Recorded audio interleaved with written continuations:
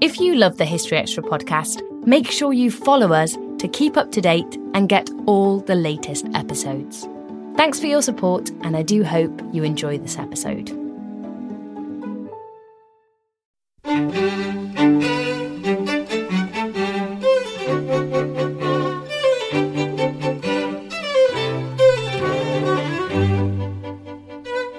Hello, you're listening to BBC History Magazine's weekly podcast. I'm Dave Musgrove, the editor of the magazine, and this is the third of our August 2011 editions.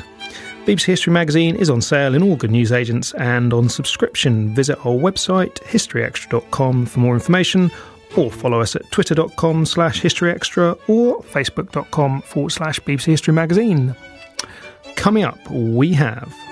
As time went on, of course, from the middle of the war onwards, this appeal, Hitler's personal appeal, his popularity sank like a stone. That was Professor Sir Ian Kershaw on the end of the Third Reich. Shakespeare has a key part to play in British history, both the way that he defined Englishness and made the English think about themselves, but also, of course, he became a British playwright under the rule of James VI and First. That was Dan Snow on Shakespeare's Stratford-upon-Avon.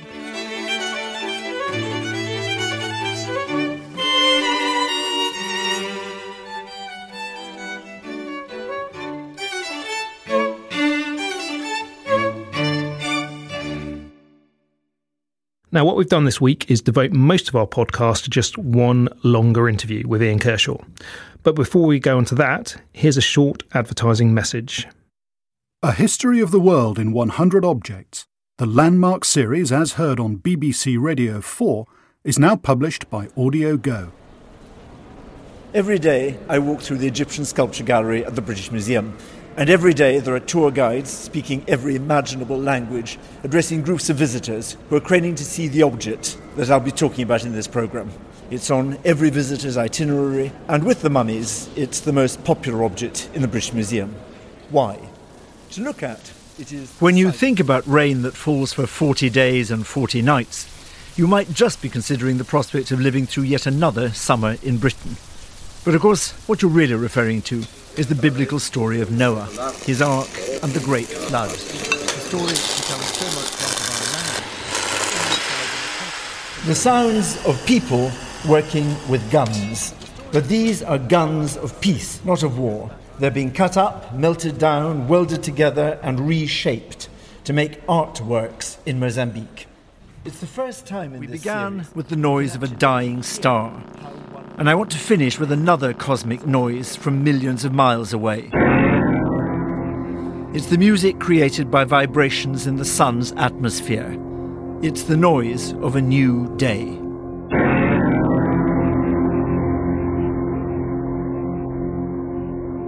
The complete series is available as an attractive box set containing 20 CDs and a 32-page illustrated booklet. For more information and details of current special offers, visit audiogo.co.uk. Thank you for listening to that. Now, on with the interviews. Our first chat is with Professor Sir Ian Kershaw, one of the world's leading experts on Hitler and the Third Reich. His latest book, The End, Hitler's Germany, 1944-45, has just been published by Alan Lane, and he's written the cover feature for the September issue of BBC History Magazine, out now in the UK. In that feature, he explores why it was that Germany fought right up to the end in the Second World War. The magazine's deputy editor, Rob Attar, talked to Sir Ian. When would you say that the Second World War for Germany was objectively lost? Objectively lost, I think you could say already from December 1941. I think it was the beginning of the end. The events of December 1941, the Russian counter-offensive in front of Moscow, the entry of the USA into the war, and the widening of the war to the Far East, all those events that took place within about a week meant that objectively Germany, I think, was facing the prospect of a very long war which it could not win. So I think the war was objectively lost then. From a German perspective, of course, there's a difference between a war which is lost and a war which could not be won, and but where something could still be got from it. So there was still a long way to go then, but that was the beginning of the end. And at what point do you think a military force would typically be suing for peace? At what point, maybe in the Second World War, would a country normally say, we've had enough, let's negotiate? I think in this case a logical time would have been after the successful Allied landings in Normandy, and certainly at the latest ones the push came into through France and into the Low Countries in September. But in June, when the Allied landing was successful in the west, and when the Russians, the Red Army, had pushed through right into Poland in the east, that would have been a time when, logically, a country would have recognised that the war was now lost and would have attempted to sue for peace. And, of course, that is what the people in the German resistance around Stauffenberg wanted to do, and they were by then themselves certain the war was lost, nothing could be gained by fighting on, and they wanted to sue for peace, which is the first thing they would have done had they been successful. But crucially, Germany didn't sue for peace, and I suppose the nub of the issue is, why doesn't that happen? Well, I think there are obviously a lot of factors that come into play, and it's rather than singling out one, I think we have to look at the bundle of factors and then see within those factors which was possibly the most important.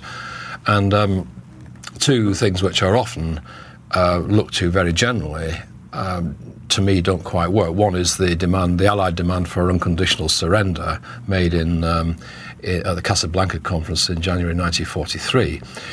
This was one element in it, but not a major element in my view, because after all, despite that demand, practically all the German leadership wanted at one time or another to sue for peace, and they were prevented from doing so by Hitler's adamant refusal to entertain any thought of capitulation. So the second general thing is Hitler. Well, of course, that is a crucial factor in the equation. Hitler, it was the key figure, and he refused all the way through to consider any capitulation. But Hitler himself can't be the sole explanation. We have to ask them why people were still prepared to follow Hitler and to go along with this refusal to make any overtures towards a settlement, even when it was obvious to absolutely everybody that this regime was heading for the buffers. So when those two things are ruled out, we then have to look at a whole number of factors, which we can discuss if you want to do, but I mean factors like support for the regime, fear and repression, the fact that the Nazi leadership had burnt its boats and had nothing to lose from this, the fear of the Russians, which was very justified, and the structures of that regime, the way in which the Nazi leadership reinforced that the regime once the bomb plot had taken place and had failed, the behaviour and the mentalities and the attitudes of the generals who were in charge of the military operation, and then the way in which the party itself was able to expand its hold over practically every sphere of activity in society. Not least then, we come down to the reasons why people were still prepared to fight on through some sort of inability to do anything about it. That brings us down to the structure of the rule and the nature of Hitler's charismatic rule. His own charismatic appeal had long since disappeared, or had dwindled very drastically, but nonetheless the structures of that charismatic rule were still in place right to the end, and they prevented any opportunity from the elites to overthrow the regime, as had happened in Italy in 1943, or to come to some collective opposition to Hitler. And the organisational space for that opposition didn't exist, nor was there any alternative source of loyalty, such as in Italy, in the Italian case, where Mussolini was toppled from within by his own fascist Ground Council in 1943, and there was the figure of the king there behind the scenes. In Germany, nothing like that, no organisation capable of challenging Hitler, and no alternative focus of loyalty. So putting all those together, you get a whole number of reasons why that regime was capable of fighting on to the end and actually never considered doing anything otherwise. So talking about this charismatic regime, what exactly did that entail?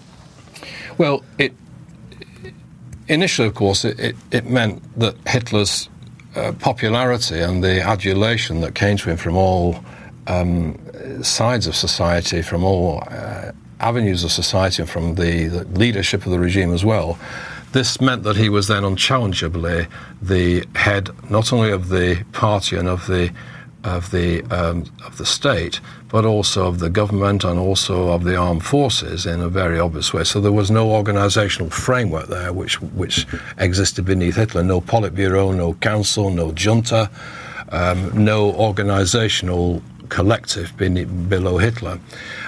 Now, as time went on, of course, from the middle of the war onwards, this appeal, Hitler's personal appeal, his popularity sank like a stone, and by 1944-5, with the exception of a short-lived revival of popularity following the failed bomb plot, his popularity was sinking. So by the end of the regime, we can guess, and this is purely a guess, that maybe only maximum, say, 10% of people were still behind Hitler, though 10% of people who mainly held the reins of power in their hands.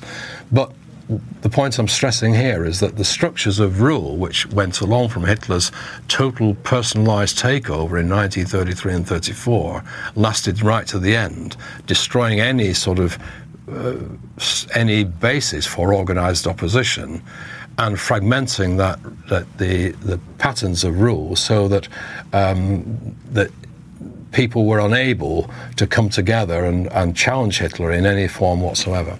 So it was a kind of divide and rule situation, really. Yes, though divide and rule makes it sound as if this was a very conscious, devised policy, whereas in fact what I'm suggesting is that it was an inexorable development from the nature of Hitler's personalised rule, that since he obliterated and then eliminated the prospect of any reconstruction of any form of collective, the result had to be this sort of system where it was the war of the jungle within the Nazi regime, where no two Nazis could agree or could trust each other. So there was actual division and lack of integration at every level of that regime, except that everybody was ultimately dependent upon Hitler for position, for power, and for the sort of authority that they had. You see that even in the case of Goering and Himmler, two extremely powerful Nazis who, right at the last minute, misjudged that and were ousted from the party, from all their offices by Hitler, even in the dying days of the regime. So something like the Stauffenberg plot would actually be very hard to come about. Really, even when the war was totally lost and Hitler was driving Germany almost to the abyss, it's very hard for people to organise and take him down. Extremely, because this was, of course, also a terroristic regime. So people who were involved in that plot knew that if it went wrong, they would pay for that with their lives, as many of them did.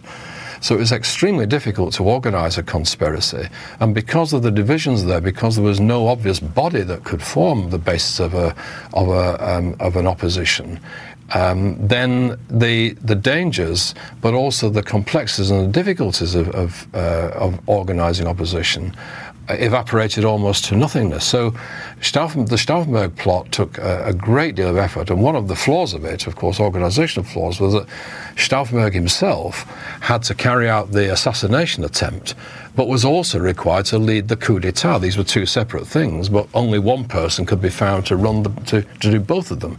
And eventually that turned out to be a weak point in the plot. But we shouldn't underestimate the difficulties and the dangers of trying to topple Hitler. And of course, once that plot had failed, those difficulties were magnified because in all the positions of power, also in the Wehrmacht, loyalists were in charge, and attempts were made then to infiltrate the Wehrmacht with Nazi principles, to dominate it, to Nazify the armed forces. But of course, if you were in the Wehrmacht in any position of authority then, it paid you to be a super loyalist after July 1944. So the fear element was there also within the Wehrmacht leadership too. So the idea of terror, internal terror, is something that's been discussed a lot by historians about how much people were affected by that, but that must have played a quite important role in why people didn't rise up against Hitler and try and end the war. Well, terror itself, I think, is a large part of the answer to why there could be no organised resistance from below. After all, in 1918, there'd been a mutiny in the armed forces, starting in the Navy, and there'd been a gathering revolutionary momentum. That was ruled out in 1944-45 by the levels of terror. This was a terroristic regime from day one on. But in the last stages of the war, this terror rebounded from the exported terror, which affected mainly, not solely obviously, but in large measure the countries outside Germany, rebounded back on the German majority population itself, bearing in mind even now, however, that the victims, the true victims of this regime, Jews, foreign workers, others who were decried as racially subordinate or unacceptable, all these internal enemy groups, they were terrorized far more than the German majority population was. Even so, ordinary Germans now, in this last phase, had to be very careful not to step out of line with a defeatist comment or a comment that would be interpreted as defeatist, and then they themselves might well pay for that with their lives. So the terror was stepped up drastically as the level of consensus and backing for this regime declined in the last phase of the war. So I suppose the only body that might have been able to challenge Hitler theoretically would be something like the army. Why was it that the army carried on fighting and didn't use its military force against the regime? Well, for one thing, as I've said, organisationally it was extremely difficult to attempt to overthrow Hitler. There was no body there through which the army could come together and attempt. There was no junta or organised council. The leadership of the Wehrmacht, the high command of the Wehrmacht, was staffed by arch-Hitler loyalists. Field Marshal Keitel and General Jodl were two of the absolute Hitler adepts. They believed in what he was doing. They supported him to the very end. Beyond that, then, the armed forces leadership itself was not unified, in that the leadership of the army was separated from the leadership of the Wehrmacht, of the armed forces altogether. And the generals, although they were not, for the most part, arch-Nazis, there were some arch-Nazis amongst them, for the most part they were not arch-Nazis, but the generals, nonetheless, never came together in a body, never had any organised facility, really, to challenge Hitler. But also there were other factors which meant that they would never dream of doing that. For one thing, many of them still regarded the oath they'd sworn to Hitler personally in 1934 as very important. For a second thing, more important than that even, the fact that a ferocious war was being fought in the East against an enemy which they believed would destroy Germany entirely. And they also knew terrible things that they'd done in the name of Germany in the Eastern Territories after 1941. And they knew the war in the East was a war of no compromise and no concession, no quarter given or taken. So they had the great fear of what would happen in the event of a Soviet takeover of Germany. And the war in the East helped to form a negative integration around Hitler, which linked up with the army, meant that they were prepared to fight on in the East, even when many of them were wanting to concede in the West, and might have been prepared to consider surrender in the West, but not in the East. So the Eastern War also helped to forge the links with Hitler. And then also simply the defence of the fatherland. This isn't a Nazi principle as such, but you can see how it blended into it, how patriotism fitted into that. Defence of the fatherland, defence of the homeland, and then ultimately defence of family, defence of property, defence of colleagues fighting alongside them, and finally fighting for themselves alone. All these factors helped to make sure that the army and the leadership of the army continued going right to the end. So, and the people in the East, soldiers in the East, a lot of them must have felt tainted by association with some of the Nazi war crimes, that they might have felt they were all in it together, really, and that if they stopped fighting, that once the Russians got hold of them, they wouldn't have a very nice fate. Yes, indeed. The fear was, as I said, very, very well justified. And when the Red Army did come into the East in January 1945, the fate of the eastern provinces of Germany was very unenviable. So the soldiers fighting in the East increasingly knew what to expect. And as you said, they were aware, many of them, that horrible things had been done, and they themselves had sometimes been involved in these horrible things, and they were very fearful of what would happen if they themselves or their loved ones fell into Soviet hands. And as the Soviets came into the eastern provinces, the civilian population was then exposed to horrendous treatment. Many of the women were raped, and some reckonings say that 20% of women were raped as the Red Army came in. And many women, fearful of what would happen to them, committed suicide. There were some mass suicides that took place as the Red Army was on approach. So the fear there was palpable, and it was very different to the feelings in the West. The feelings in the West, people obviously wanted to keep the Anglo-Americans out of their country as well, by and large. But once those territories in the West started to fall into American or British hands, word filtered out that the treatment of the local population wasn't as bad as all that. And so Nazi propaganda, which had been saying the West is just as bad as the East, that started to fall on very stony terrain indeed, because people simply didn't believe it. They were hearing what had gone on in the West. So there wasn't the same level of fear at all in the West as there was in the East. And were there any people that had been sufficiently, say, inspired by the propaganda to still believe that the war could be won? Did some of the soldiers think they might still be fighting for victory, or did they know the game was up?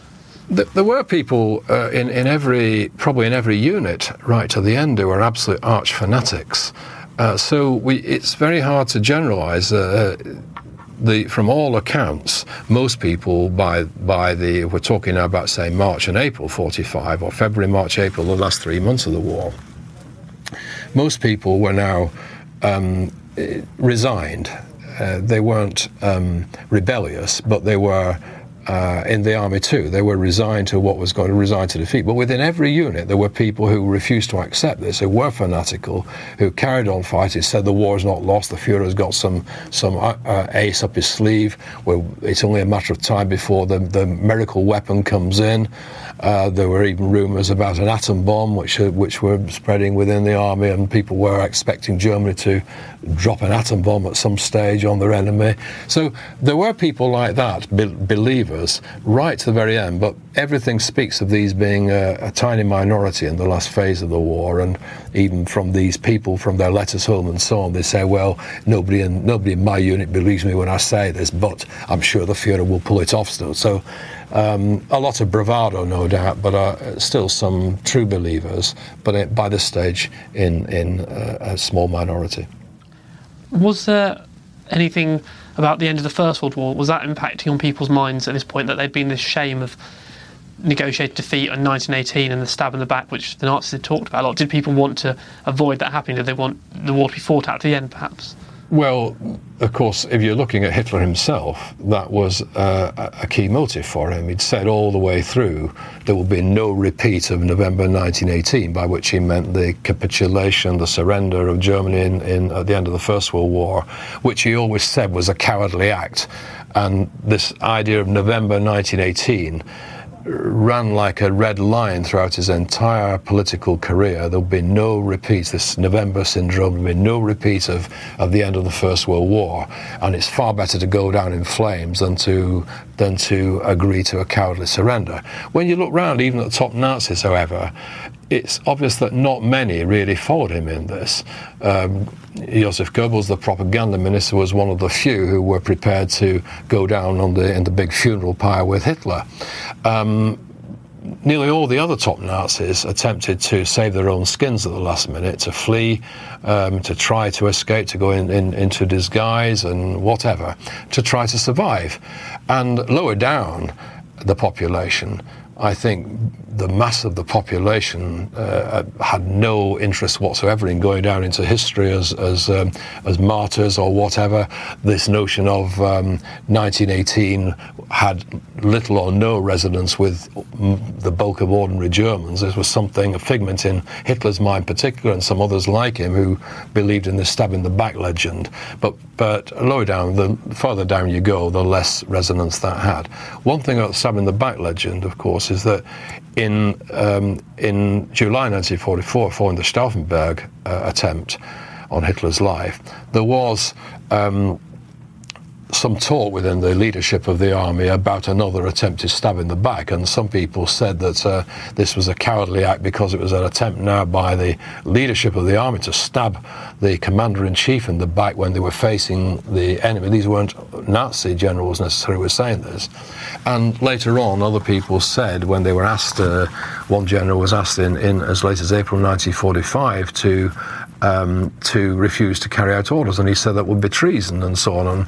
And when asked whether he would consider, in April 1945, consider an attempt on Hitler's life, he said, absolutely out of the question, you can't stab your commander-in-chief in the back when faced with the enemy. So these ideas, the stab in the back idea, lasted right to the end. But as I said, I think for the majority of the population, that was an irrelevance by the time you came to March in April 1945. They just wanted the end of the war to come and the Americans and the British to get there before the Russians.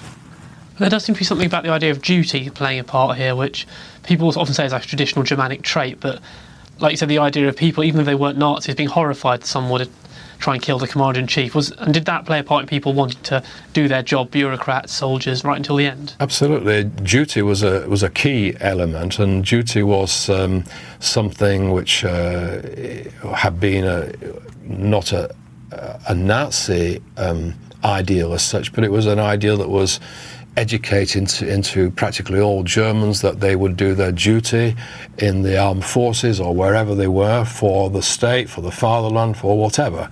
The Nazis were able to utilize that and to exploit it, but they didn't create this sense of duty in the first place. And from that sense of duty, you can see how it mingled in with Nazi ideals. But from that, then, this sense that whatever goes on, it's our duty to fight for the country, not for Hitler or for the Nazi Party, but for the country. That, in objective terms, meant that they were still doing their damnedest to keep that regime afloat. So that in the book I mention one case of a leading civil servant who said in April, when he was asked immediately after the war, well, why did you work so hard? And he said, well, there's a war on. It was my duty to serve the state. So it wasn't actually Hitler he was referring to there, or the Nazis, but his duty as a civil servant meant that he had to pull out all the stops he could, right to the very end, to serve his country. Serving his country at that stage was not too different from serving the regime, because it enabled the regime to carry on functioning. And so this idea of carrying on. It wasn't just the soldiers that were carrying on, it must have been the whole bureaucratic administration, civil servants, everyone within, all the civilians within the Reich. Were they all still just working their hardest? Yes, they were. And it was... I mean, we have to imagine this Reich getting smaller and smaller, so by April 45 it's not much more than a sort of sliver of territory right down the middle of Germany. But it was, the people who were still in position there were still working as hard as ever. And without this efficient, highly experienced, well-educated civil service, it's hard to see how that could have functioned in the way that it did right to the end. So wages were still being paid in March and April 1945, for example. A whole number of things were still carrying on, and the facing insuperable odds. Millions of people now had no electricity, no gas, no water, and so on.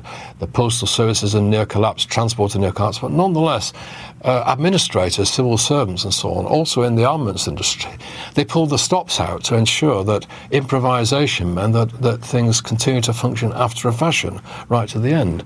I mean, whether that's a German peculiarity as such or whether it would have been the same in this country is a moot point. Whether, faced with similar circumstances, the British civil service wouldn't have carried on doing its duty to the Crown and to the state in the similar sort of fashion. That's an open question, obviously. But in this case, a highly experienced civil service certainly helped to make the regime, helped it to continue functioning after a fashion, because things were collapsing and imploding, but it carried on ticking over right to the very end. And I suppose there must have been some assistance from some of the Nazi ministers the people under Hitler must have helped the state carry on. Well, they were crucial, and what happened really was that after the bomb plot had failed in July 1944, there was a sort of internal restructuring which was quite crucial.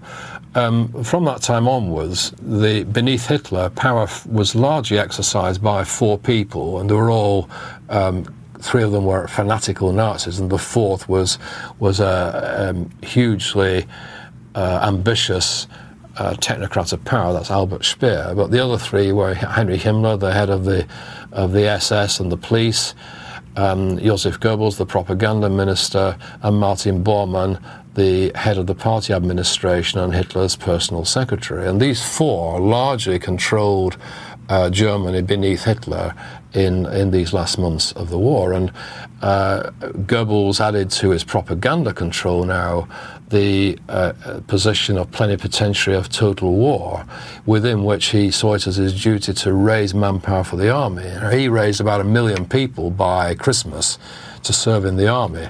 These people were often young, inexperienced, raw recruits. They weren't the hardened soldiers that had fought in the early part of the war. Even so, without those 1 million people, it would have been impossible to fill the enormous gaps that were being caused by these horrendous losses. And remember that in the last months of the war, Germany was losing about 350,000 men a month. Quite incredible to think of in that scale. Speer, for his part, performed miracles of organisation in enabling that armaments machine to carry on producing weaponry for the armed forces until almost the very end. Martin Bormann showered out edicts and orders and zipped up the party administration, So the party now controlled large sections of what went on in society. So practically every avenue of ordinary life was controlled by some or other party organisation. Bormann was in charge of that. And the fourth person, Heinrich Himmler, in the last stage of the war, as we know, he was making feelers to the Allies, trying to work out some sort of future for himself after the war. But even he didn't break with Hitler until the very end. He was still fearful of Hitler, didn't break with Hitler until the last days. And Himmler was not only in charge of the police and the SS, but from July 1944 onwards, he was placed by Hitler in charge of the reserve army, or the replacement army. That's where the bomb plot had originated, or been executed, I should say. Himmler was now placed in charge of that, so he now had his foot through the door of the armed forces itself, and it was through him now. It was much more difficult to contemplate any type of resistance from within the armed forces, because he controlled now the replacement army as well.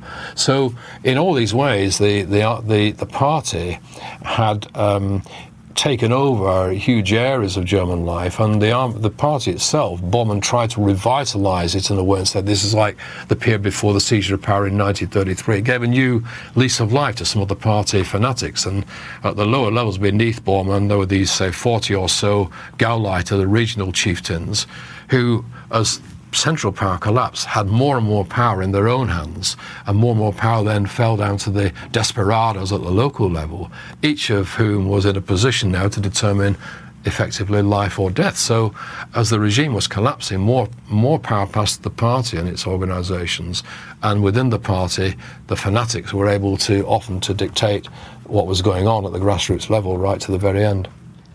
So really, with it all pointing to Hitler, the only real way it seems that the war might have ended earlier would be if Hitler had realised... Well, did he realise that the war was over? Well, the first time that anybody heard him say the war is lost, which is why it was such a shock, was on the 22nd of April 1945, just over a week before his suicide. And in a sort of fit of temper, he then admitted on that day the war is lost.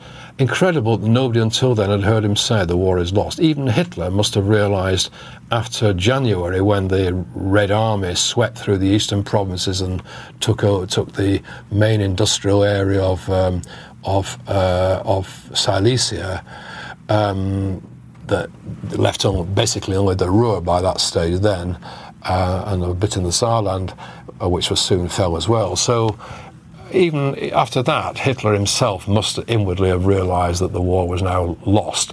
Until then, the Nazi leadership held to the notion that something could be got out of this war. The Allied coalition would fall apart. It was an unholy coalition of capitalism and communism. It would break apart at some point.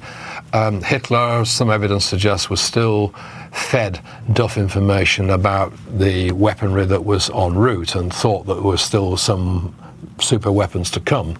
But by the autumn of 1944, then the weapons which had been used, the V2 and earlier the V1, had not proven to be war-winning weapons. The last card for Hitler was probably the Ardennes offensive of December 1944, which had temporary successes against the Americans, but then after a few days petered out, and the Germans were then ultimately forced back and defeated in that. So once that last card had been played in the West and helped to denude the forces in the East, which were then overrun as the Russians came in, it was pretty obvious to all and sundry that the war was now irredeemably lost. But up until then, I think Hitler and most of the Nazi leadership and quite a number of the generals had still held to the fiction that something could be got out of this war if the Allied coalition could face some sort of defeat somewhere which would then break it apart. And there was no chance at all that Hitler would ever contemplate suing for peace? Absolutely none. After all, he got nothing to gain by doing so. His own life was at an end. I mean, whatever happened, he would have. He wouldn't contemplate being captured, least of all by the Russians. So, for him, it must also have been clear that the end, when it came, would have to come with his own suicide. It was only a matter of timing. So, since he himself had nothing to lose, fighting on for him was quite easy. The question is not why Hitler fought on, but why those around him still felt prepared to back his leadership and to fight on when, even where the orders he was issuing seemed to be crazy, where it was obvious that defeat was looming and so on. But nonetheless, in the absence of an alternative or a framework from which to challenge Hitler, they fought on. And just to go back to it, in the Italian case, which is Hitler's sort of twin dictator in a sense, Mussolini was toppled in 1943 by an organisation that he himself had set up, by the Fascist Grand Council. And there was the King of Italy, who at least nominally posed an alternative source of loyalty. In Germany, these two things didn't exist. And so first of all, getting rid of Hitler was extremely difficult. And secondly, you had to construct something then which would take Hitler's place. That was attempted in 1944, but after that, there was no agency which was capable even of thinking along those lines or constructing any alternative to Hitler's leadership. So I end up by suggesting that this is charismatic authority without charisma. Let's say Hitler's popular support had dwindled, but the structures or the disintegrative structures which had been set in place early on continue to exist right until the very end. And so just thinking about this in the grand scheme of things, what kind of devastation loss was there in this last 12 months which could perhaps have been averted if the German leadership had accepted that the war was over? Well, if the bomb plot had succeeded, for example, and then a successful suit for peace had been carried out, millions of lives would have been saved. Millions of lives would have been saved. In Germany itself, half of the military losses and more than half of the civilian losses took place in the last 10 months of the war. But if you actually look across Europe as a whole, then probably the losses in those last 10 months of the war were not dissimilar from the losses in the whole of the First World War. So that's the scale that we're talking about, the magnitude of death and destruction, which could have been avoided had Germany sued for peace at an earlier date, or had it been possible to end the war earlier than it did. So it was one of the fighting on to the end was devastating for Germany, devastating especially for Germany's victims, and caused the destruction of the country, the total occupation of the country, and as I said, the death of perhaps 8, maybe even 10 million people. Hard to come up with a total figure, but around that magnitude. And is this unprecedented in history? Have any other regimes fought on so blindly to the end? In modern times, the only parallel that occurs to me is Japan, which had some sort of structural similarities to Germany, but some major differences. Japan in '95, which was also faced, of course, with a demand for unconditional surrender, but that wouldn't explain solely the reasons why Japan fought on either. And in very recent times, we've had, of course, other regimes that have fought on, but in very different conditions. And Saddam Hussein, for example, fought on to the end, but the fighting war lasted only about 3 weeks there. So it's hardly to be compared with the Second World War. And now in Libya, we have a sort of faint parallel, I think, where Gaddafi is refusing to back down and says he'll fight or he'll stay in Libya and fight to the end. Whether it will come to that or whether he will be overthrown from within remains to be seen. But normally the pattern is that even an authoritarian regime is either overthrown by revolution from below, or more commonly by a putsch from within, by a coup d'etat, where the ruling elites decide that the ruler is taking them to absolute ruination, and therefore they need to get rid of him.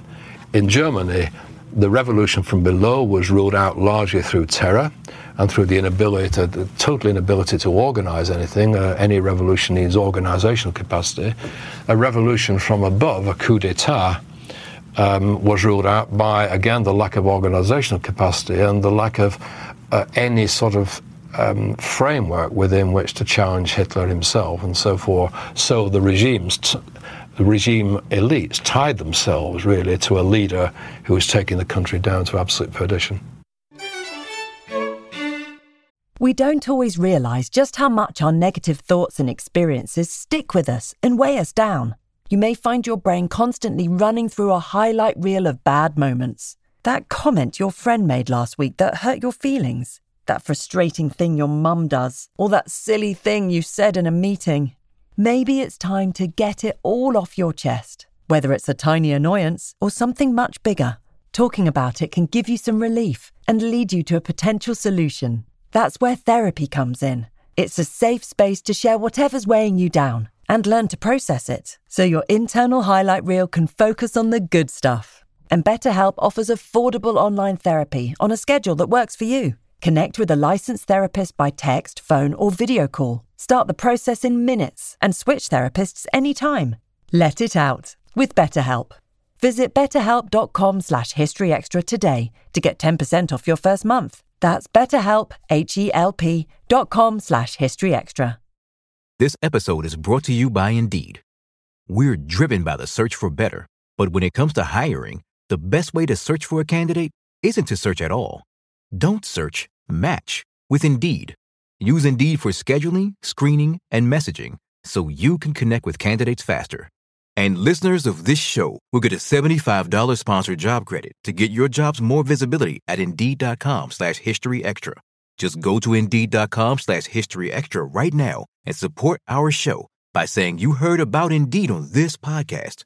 Terms and conditions apply. Need to hire? You need Indeed. That was Rob Attar talking to Professor Ian Kershaw. You can read his feature on the final days of Germany in the Second World War in the September issue of BBC History magazine. His book, The End, Hitler's Germany, 1944-45, is published by Allen Lane. If you're a history book lover, you might be interested in the new BBC History magazine book club that we've just set up. The idea is that we pick an interesting new book each month and send out one copy to 5 club members, ask them to read it, and then get back to us with 5 questions that we then put to the author. We'll print the author's responses on our website. It's all free, of course. Just go to historyextra.com/reader to find out more and sign up. Next, I've been chatting with historian and television presenter Dan Snow, who is presenting alongside Sean Williams a primetime BBC One history series called National Treasures Live. For 5 weeks, the show is touring the country, coming live from some of Britain's finest heritage sites. I asked Dan to preview the 3rd episode. For the 3rd week of National Treasures Live, you're going to Stratford, is that right? Yeah, we're off to Stratford. Stratford-upon-Avon. Stratford-upon-Avon, of course, yeah. We are looking... We've done a lot of military stuff. It's often said that I err on the side of the military too often, so now we're going to do some good, solid cultural history, and we're going to look at Shakespeare, the Bard. And it's wonderful. And this is the point. Shakespeare, of course, the study of Shakespeare is history. as well as being English literature and all sorts of other things, and just pure enjoyment and drama. Shakespeare has a key part to play in British history, both the way that he defined Englishness and made the English think about themselves, but also, of course, he became a British playwright under the rule of James the Sixth and First, and his role in becoming a national bard of the union of the two crowns. So he's hugely important. How he's been used subsequently, how he was used, his words have been used throughout our history by politicians and charlatans and salesmen and actors and lovers and generals, and so it's such an exciting sort of topic to cover. And we'll be looking at a dig in Stratford-upon-Avon that is allegedly the house that he lived in when he'd made all his money and went back to Stratford to die. Brilliant. What else is in this programme? Any other highlights? Well, I mean, we are going to deal with this. It's important to sort of deal with some of the big questions. Something people ask me all the time when I'm out and about and making speeches or whatever is people say, did Shakespeare really write his own plays? So, and this is an area that's been trodden over by some fairly dodgy characters and hacks in its time, but we're going to have a little look and see what the history actually is, and we're going to have a piece on that. We're also going to have Ruby Wax talking about Victorian asylums. We want the whole episode, we want the whole programme to be obsessed with Shakespeare. So Ruby Wax is really interested in 19th century medical history, really, and actually she's found out that there is method in the madness. The Victorians aren't quite so brutal and sadistic as we might think, and there's the early signs of lots of cognitive behavioural therapy and things that we recognise today. The third episode of National Treasures Live is on Wednesday, 24 August at 7:30 p.m. on BBC One.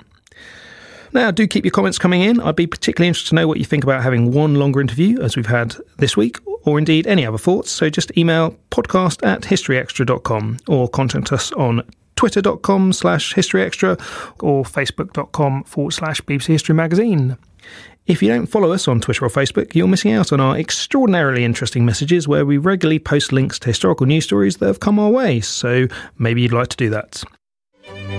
That's it for this week. Next week we'll have ancient slavery and Victorian heroes. It's going to be good. I entreat you to listen in.